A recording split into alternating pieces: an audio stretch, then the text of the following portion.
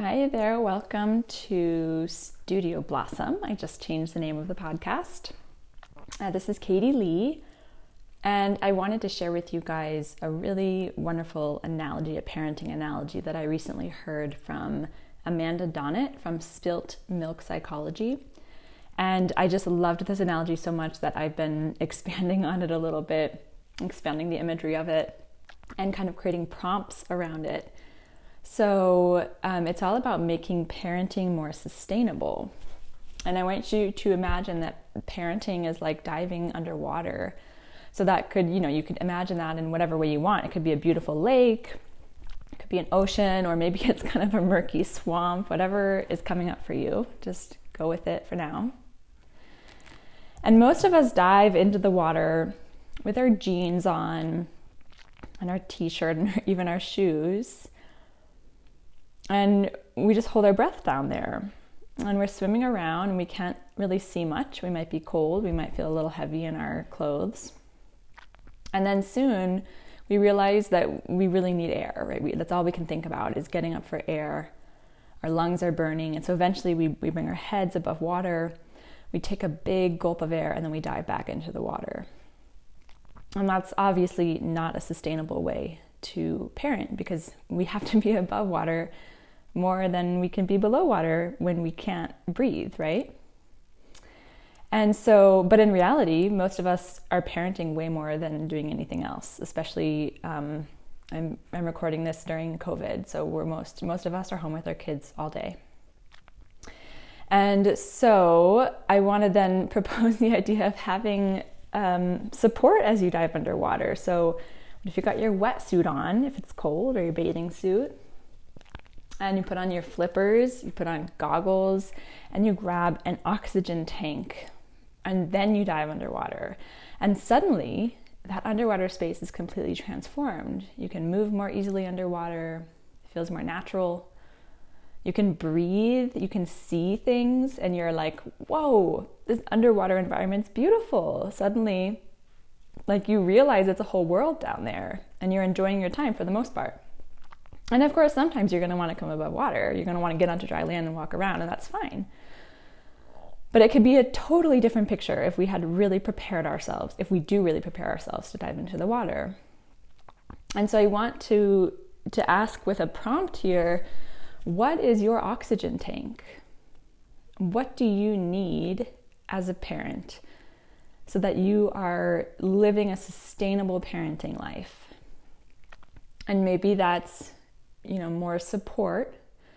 That could be like having your partner help you out with more things if you have a partner. It could be like having someone come over to clean your house or ordering groceries to be delivered. It could just be doing less stuff, right? Like having less expectations around what your day is going to look like, because it's very different when we're with our kids all day. Right? It's like we're living in a very different life in these times. And this, of course, is still relevant even when we're not like in lockdown.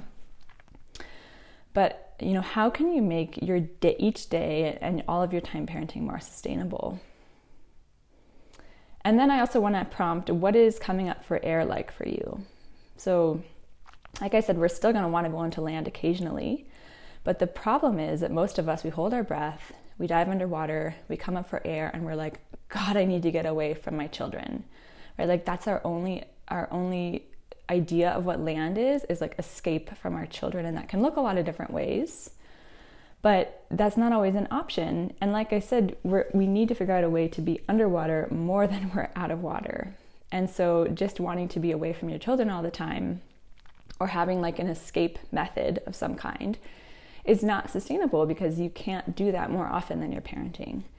And so it's really important that we find ways to be sustainable underwater, and that we also find ways when we're out of water to really nurture ourselves in a way that's realistic.